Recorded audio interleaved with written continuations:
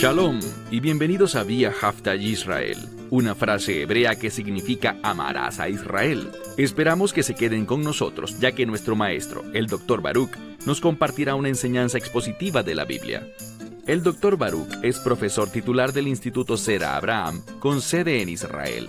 Aunque todos los cursos en el instituto se imparten en hebreo, el Dr. Baruch se complace en compartir esta enseñanza en inglés con doblaje al español. Para más información, visítenos en amarasaisrael.org o descargue nuestra aplicación móvil Mi Estudio Bíblico. Aquí está Baruch y la lección de hoy. Somos llamados a ser usados por Dios. Y en ese hecho hay gran sabiduría. Ya no estoy viviendo mi vida, sino que mi vida, según dice la Escritura, está escondida con Yeshua. Y solo cuando el Mesías aparezca, entonces y solo entonces, eso que haya logrado realmente en mi vida será manifestado. Esto que Pablo está compartiendo es un testimonio sobre la perspectiva. Debemos tener una perspectiva correcta para tomar decisiones acertadas y llevar a cabo la voluntad de Dios. Y sobre todas las cosas, Pablo estaba instruyendo a Timoteo. Timoteo tenía un llamado de liderar, de supervisar una congregación, o tal vez varias congregaciones. Él ejercía influencia en esas personas, en esos creyentes, para que ellos tuvieran un caminar digno de su llamado, digno de llevar sobre ellos el nombre del Mesías. Dicho esto, toma tu Biblia y busca conmigo el último capítulo de Primera a Timoteo, el capítulo 6. Primera a Timoteo, capítulo 6. Empezamos este capítulo la semana pasada y Dios mediante lo terminaremos esta semana. Y espero que la próxima semana comencemos segunda a Timoteo. Y veremos en esta parte final del capítulo 6 esa sabiduría y esas instrucciones que le daba Pablo a Timoteo para que tomara decisiones santas y sirviera de una forma que honrara a Dios. Hazte la pregunta siguiente. ¿Esto te describe a ti? ¿Eres alguien que realmente quiere honrar a Dios? No solo de la boca para afuera, sino también con tus acciones, con tus obras. Eso es lo que Pablo le estaba enseñando a Timoteo. Ahora bien, la semana pasada habíamos quedado en que él le hacía unas advertencias a Timoteo, y aquí continuará haciendo eso mismo. Hay un gran peligro en este mundo, y si no tenemos el cuidado de observar las instrucciones de Dios, muchas veces caeremos presa de las trampas del enemigo. Como recordarán, en el estudio de la semana pasada, Pablo habló de dos cosas principales. La primera era que el amor al dinero, no el dinero en sí, sino el amor al dinero, es la raíz de todos los males. Esa es una declaración muy contundente. Y también advirtió a Timoteo sobre otros deseos o ansias que son contrarios a nuestra fe. Así que no amen al dinero y no codicien las cosas relacionadas con este mundo. Hemos sido llamados a ser diferentes. Hemos sido llamados a ser gente muy particular, apartados por la voluntad de Dios. Bien, comencemos. Busca primera a Timoteo capítulo 6, empezando por el verso 11. Dice, «Mas tú, oh hombre de Dios». Él estaba hablándole a Timoteo, por eso dice, «oh hombre de Dios». Pero lo que estamos estudiando es de gran relevancia para todos los creyentes, hombres y mujeres por igual. Sigamos. «Mas tú, oh hombre de Dios, estas cosas», ¿qué cosas? Lo que les mencioné, estas cosas relacionadas con deseos que pertenecen al mundo y no al reino de Dios. Él dijo aquí, estas cosas, estos deseos impíos, esa perspectiva incorrecta, dijo él, estas cosas, y le da una orden, huye, es decir, huye de todo eso. La implicación práctica es esta. Tenemos que caminar con discernimiento, viendo esas cosas que se nos presentan, esas cosas que están ante nosotros, y tenemos que tomar decisiones. ¿Estas cosas pertenecen al reino? ¿Se supone que las busquemos? ¿O son de estas cosas de las cuales debemos huir? El enemigo tiene control sobre nosotros cuando no huimos de esas cosas. Así que él dijo, huye de esas cosas. Y luego viene una conjunción para hacer un contraste. Él dijo, pero en contraste con esas cosas, sigue la justicia, la piedad, la fe, el amor, y nos llama a tener aguante, perseverancia y mansedumbre. Quiero destacar de esta lista la primera y la última cosa. Primero, él nombró la justicia. Sigue la justicia.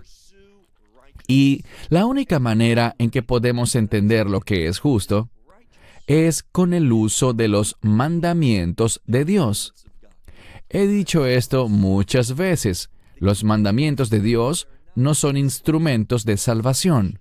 No son una herramienta para hacernos justos, pero ellos definen, incluso en la actualidad, ellos siguen definiendo lo que es justo y por tanto lo que es injusto. Así que la Torá es una herramienta invaluable para nosotros. Es valiosísima, tiene gran importancia, pues nos enseña lo que es la justicia. Así que él dijo, sigue la justicia, la piedad, la fe, el amor, persevera, aguanta, es decir, vence las cosas de este mundo. No te dejes vencer por esas cosas que son impías. Y finalmente dijo una palabra que significa mansedumbre. En algunas Biblias lo traducen como humildad. Le diré algo interesante. Recuerdo que en el seminario escuché un mensaje acerca de esta palabra. La persona que lo impartía era un profesor, y él hablaba de que la razón por la que estaba de última en este pasaje es para darle énfasis. Esta mansedumbre, esta docilidad, es destacada como algo apropiado para el pueblo de Dios. Cuando él enseñaba, él lo veía como algo opuesto a la belicosidad. Este maestro era algo muy cercano, no del todo, pero estaba muy cercano de ser un pacifista. Nunca veía el conflicto como algo apropiado para un creyente. Él decía, es mejor evitar el conflicto que tener la razón. Pero este es el problema. Esa era su manera de pensar, pero no estaba en línea con la voluntad de Dios. ¿Y cómo puedo estar seguro? Avancemos al siguiente verso. Vean lo que dice. Pelea, la buena pelea de la fe. Esta palabra significa combatir. De hecho, muchas Biblias lo traducen como combatir o combate. Pelea, combate por la batalla de la fe. Es la misma palabra y es un término militar. Así que no crean que ser manso significa no estar dispuesto a combatir por la fe. Debemos ver esa palabra mansedumbre como algo que significa simplemente darle un lugar a Dios para que produzca los resultados. No intentar determinar por uno mismo los resultados. Significa serle fiel a Dios de una manera tranquila, con una fidelidad controlada. Y la palabra mansedumbre significa evitar llamar la atención hacia sí mismo, no ponerse uno mismo al frente. Es un término de sumisión. Pero de nuevo, no hay conflicto, no hay un enfrentamiento entre estas dos cosas de una manera adversa. Podemos ser mansos, pero al mismo tiempo somos llamados a pelear la buena pelea de la fe. Por cierto, Esa palabra para pelear, primeramente es un verbo, y cuando dice la buena pelea, es un sustantivo, pero se usó la misma palabra 2 veces en este pasaje. Así que combate, pelea, la buena pelea de nuestra fe, haciendo ¿qué? Echando mano de la vida eterna. Debemos ver la vida eterna de 2 maneras. En primer lugar, está la expresión plena de la vida eterna, la cual es una expresión de reino. Pero también hay un anticipo de eso ahora, y es a esto que se está refiriendo, que nosotros vivimos a la luz de la verdad del reino. Echamos mano de una perspectiva de la vida eterna ahora en este mundo, sabiendo que tenemos la eternidad, que tenemos las bendiciones y promesas de Dios, hacia allá nos dirigimos. Y a la luz de eso, estaremos empoderados. Eso nos dará iluminación y sabiduría para tomar decisiones en este mundo. Sigamos leyendo. Echa mano, este es un mandamiento, echa mano de la vida eterna, a la cual también has sido llamado. Este es nuestro llamado, demostrar la verdad del reino. Así que cuando habla de combatir o pelear la buena pelea de nuestra fe, eso implica demostrar esas cosas, esas leyes, esos principios del reino, ahora, en este mundo. De eso se trata la pelea, a la cual también has sido llamado y has confesado la buena confesión delante de muchos testigos. Esta palabra para testigos también puede ser mártires, esos que han ido antes de ti y han sido ejecutados delante de otros por su compromiso con Dios. Pelear la buena batalla, estar dispuesto a ofrecer la vida por las cosas relacionadas con la verdad del reino. Ahora pasemos al verso 13. Aquí está el mandamiento. En muchas Biblias dice te encargo, pero es un término de mandato o de demanda. Dice te mando o te ordeno delante de Dios. ¿Y qué hace Dios? Está en presente. Es un participio, así que vemos lo que Dios está haciendo en el momento presente. ¿Y qué está haciendo? Él está haciendo vida. ¿Por qué se define a Dios de esta forma en esta frase, como alguien que está haciendo vida? La respuesta es muy sencilla.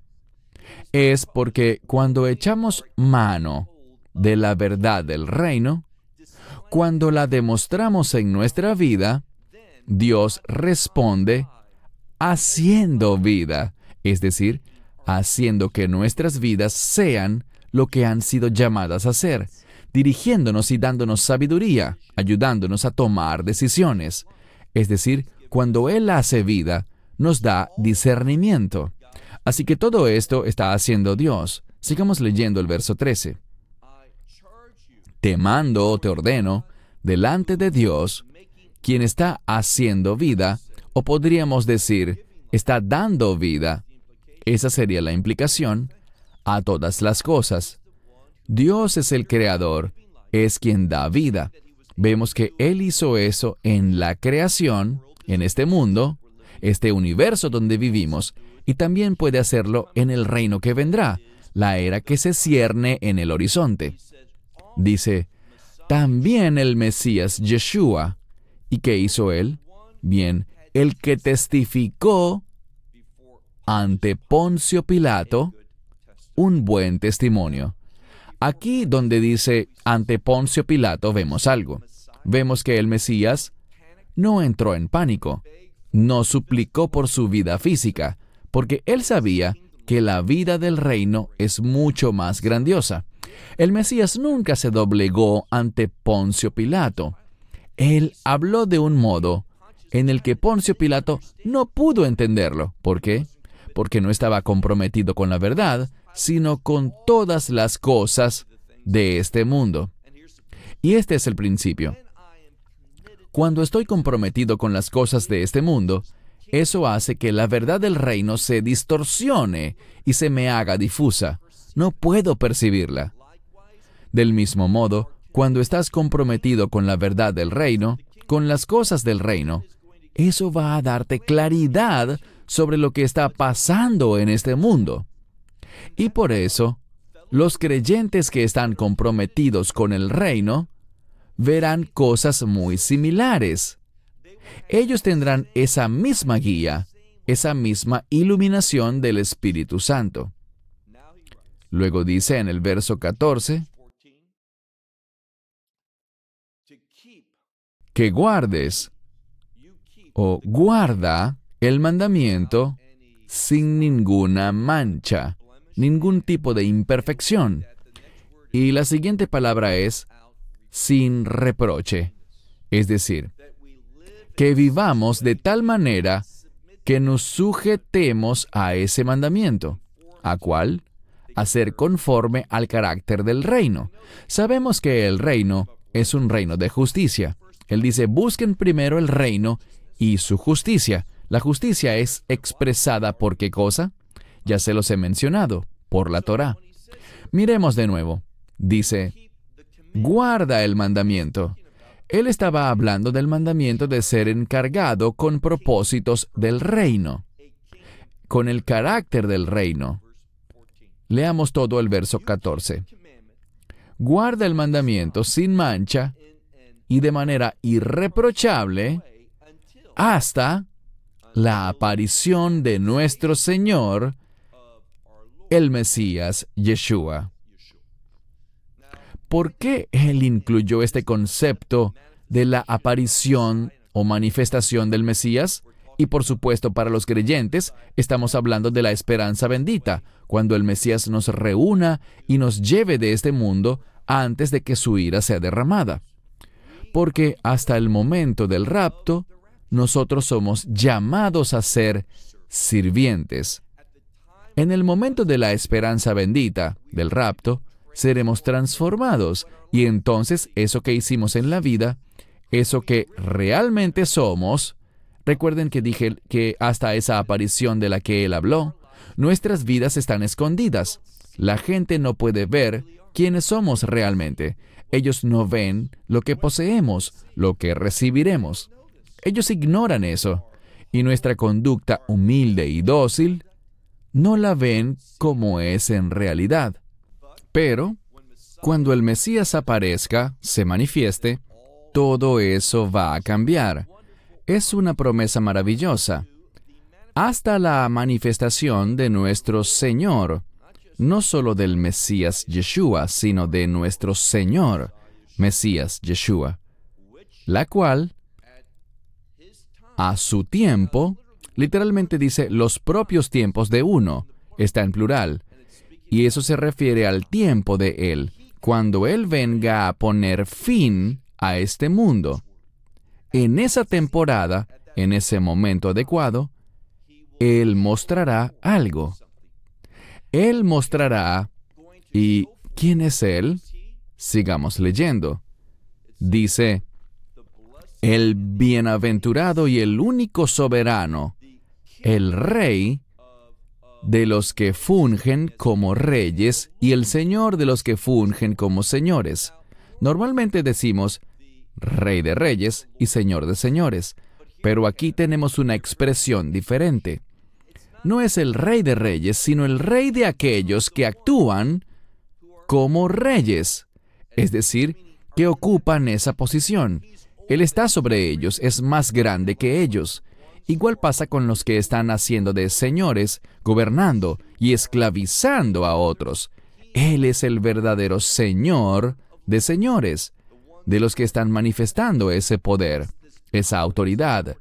Él está realmente por encima de ellos, pues Él es el único que tiene, noten que dice, inmortalidad, es decir, que Él no muere, no hay nada conectado a Él que esté relacionado con la muerte. Este es el Mesías en su estado glorificado. Tenemos que entender algo. Pablo nos está revelando tres cosas. La primera es que el Mesías siempre ha existido. Nunca ha habido un momento en el que Él no existiera. Y vemos que su condición de ser Dios no fue algo a lo que Él se aferrara, aunque Él la tenía. Pero Él se humilló y se hizo hombre. Y siendo que Él nunca pecó, Él nunca iba a morir. Pero debido a que tus pecados y los míos, los pecados de la humanidad, fueron puestos sobre Él, eso fue lo que causó su muerte. Y ese es un término teológico muy importante que se suele pasar por alto. No fue la cruz lo que lo mató. ¿Murió en la cruz? Claro que sí. Pero lo que causó su muerte no fue una muerte física, sino que fue debido al pecado. Y siempre debemos recordar esa relación bíblica que hay entre pecado y muerte. Él murió porque nuestros pecados fueron puestos sobre Él. Eso fue lo que le causó la muerte. Leemos aquí que Él está en esa condición ahora. Cuando vuelva, estará en ese estado perfectamente restaurado. Dice que Él solo tiene inmortalidad, o solo Él tiene inmortalidad. No hay nada conectado a Él relacionado con la muerte. Él es también el que habita en una luz. Y noten lo que dice, que esa luz donde Él habita, en el mundo natural, es inaccesible para nosotros. Aquí aparece el término, habita en una luz a la que no podemos acercarnos, una luz inaccesible, a la que ningún hombre es capaz de acercarse. Bien, leamos bien el final del verso 16.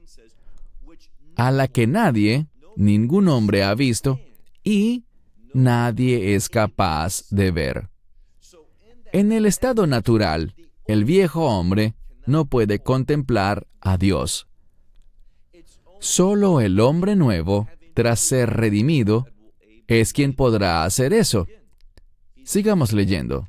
Dice, Él es el único Dios, quien tiene inmortalidad para Él mismo y también nos puede otorgar inmortalidad.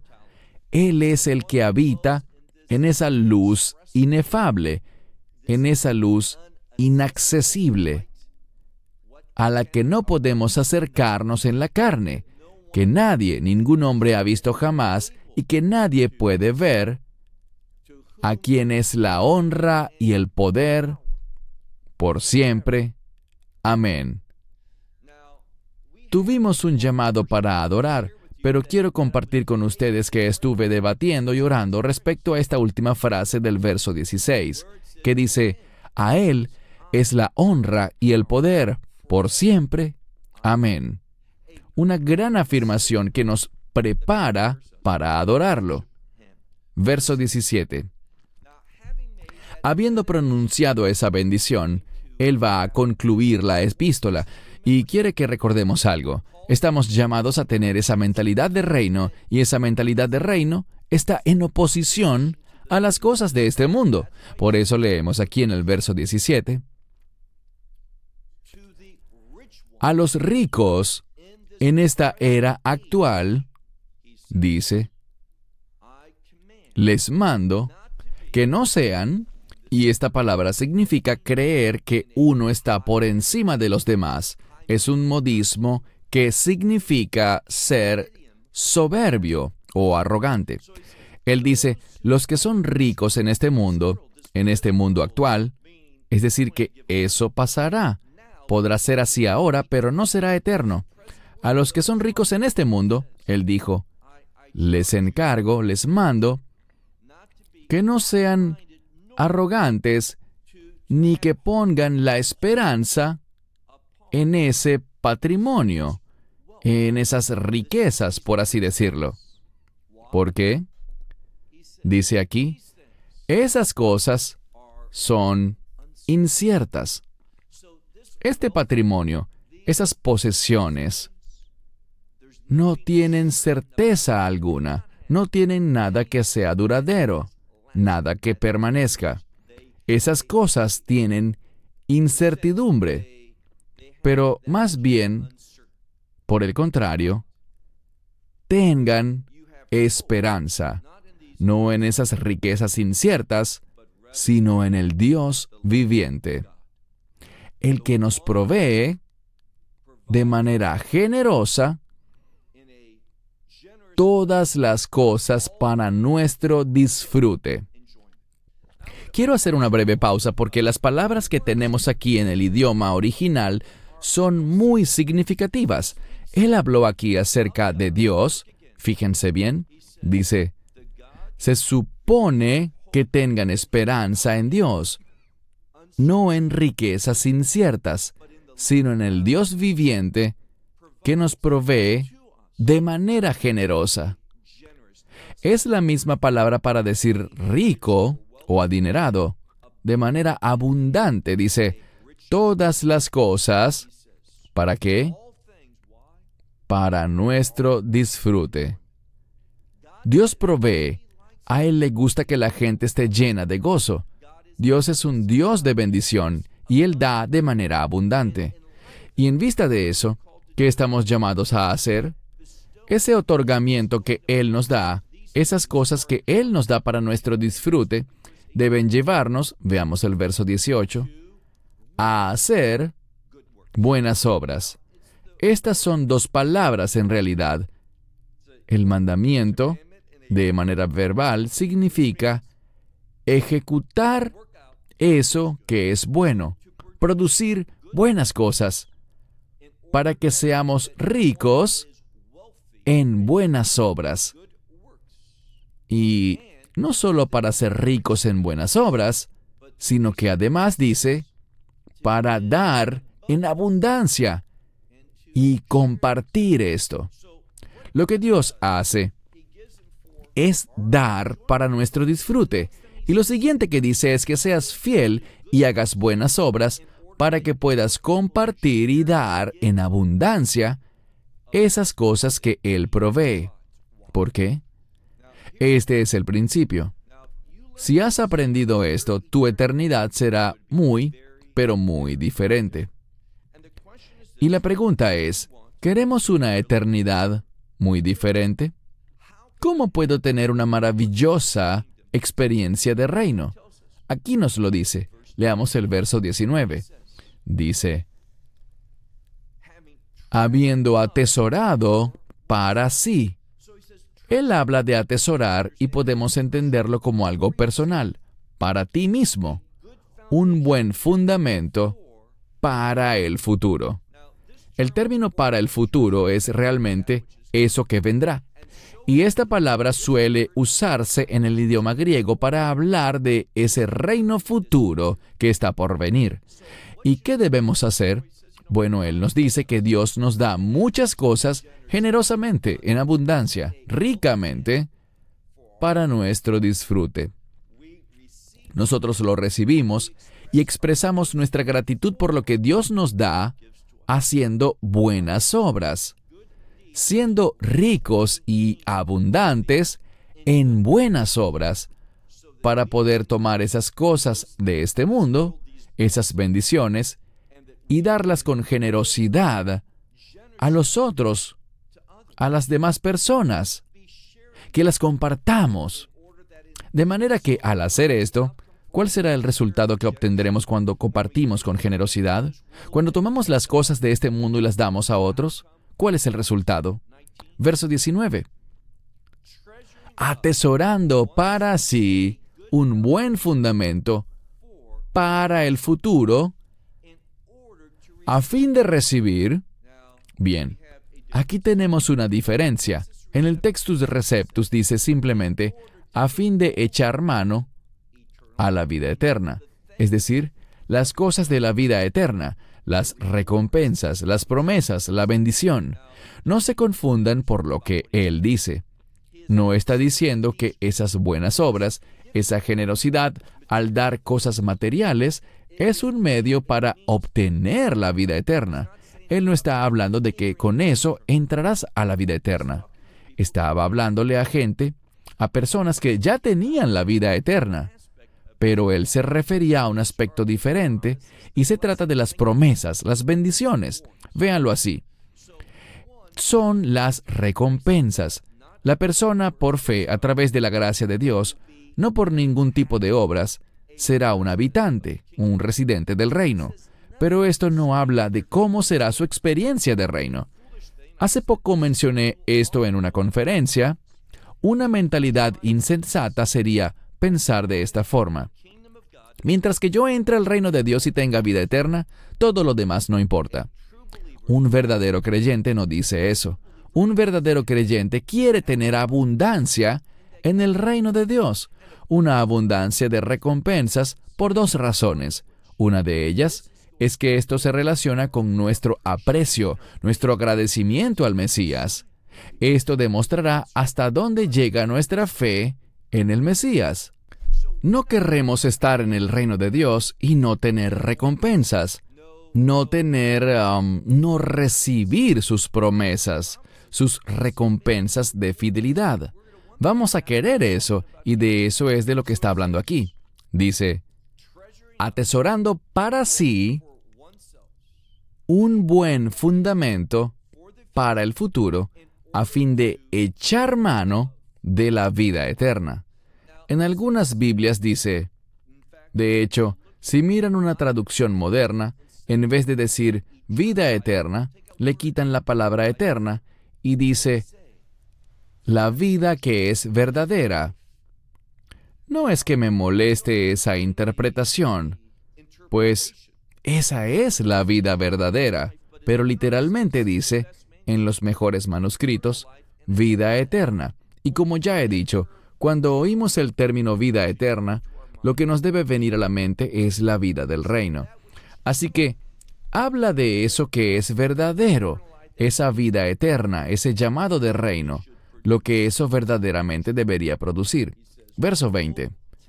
Oh Timoteo, eso que te ha sido depositado, la implicación es simplemente eso que te ha sido depositado, es decir, que te ha sido proporcionado. Dice aquí, guárdalo.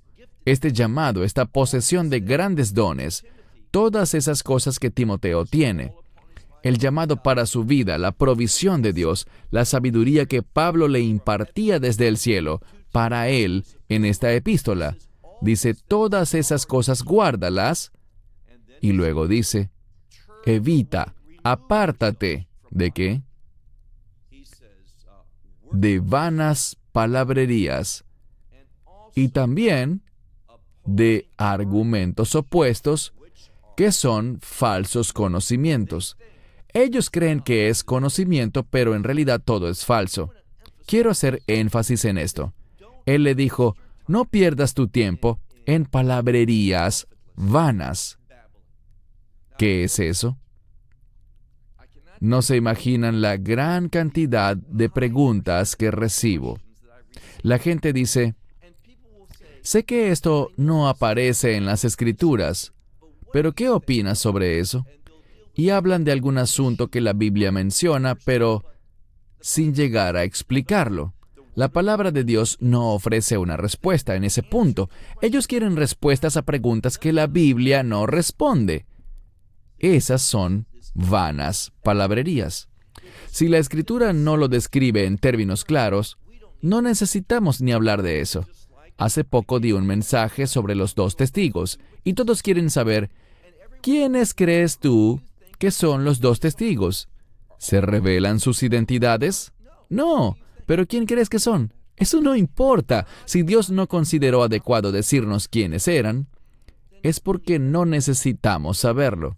Podría tratarse de dos testigos que no conocemos, que quizá ni siquiera han nacido. No conocemos sus nombres, así que no es importante.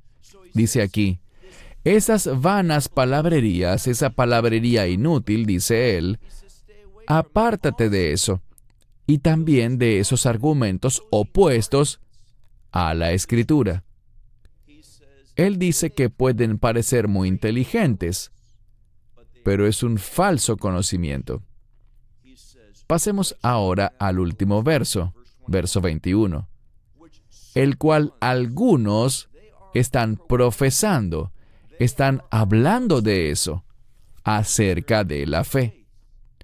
Pero acerca de la fe, el hecho de que ellos están profesando eso, nos dice que se han desviado, que se han apartado. En otras palabras, Él está diciendo a la gente, estas vanas palabrerías, este falso conocimiento, estas cosas que no se originan de las Escrituras, Él le dice a Timoteo, aléjate de eso. Pero lo que pasa es lo siguiente. Cuando estas personas hacen esas preguntas y hablan de esa manera, ellos son los que se están apartando de la fe. Así que, o estás acercándote a la vanidad, o estás acercándote a la fe.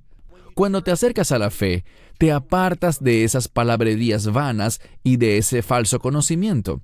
Pero cuando te apartas de la fe, estás aceptando ese discurso insensato y ese conocimiento falso.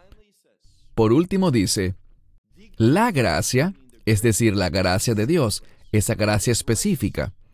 La gracia sea contigo. Y finalmente dice, amén. Esta primera epístola sienta unas bases sólidas para caminar en la fe, para ser ricos en buenas obras y tener un testimonio que sea agradable a Dios. Y esta es mi esperanza, que a través del estudio de esta primera epístola podamos crecer en fidelidad, que crezcamos de manera más abundante en buenas obras, que seamos fieles al llamado que Dios ha puesto en cada creyente, individualmente, que podamos cumplir ese llamado individual para dar gloria, honor, alabanza y gracias a nuestro Señor y Salvador, el Mesías Yeshua. Cierro con esto. Hasta la próxima semana, cuando iniciaremos 2 Timoteo capítulo 1. Hasta entonces, Shalom. Shalom. Esperamos que te hayas edificado con el mensaje de hoy y lo compartas con otros. Te invitamos a seguir nuestros estudios cada semana por este canal y por el portal de YouTube de Amarás a Israel. También puedes descargar nuestra aplicación móvil gratuita, Mi Estudio Bíblico. Finalmente, para obtener más información sobre nosotros, visita nuestra web amarasaisrael.org, donde encontrarás otras conferencias de Baruch en audio, video y texto. Hasta el próximo programa. Que el Señor te bendiga en Yeshua HaMashiach, Jesús el Mesías, mientras caminas con Él. Shalom desde Israel.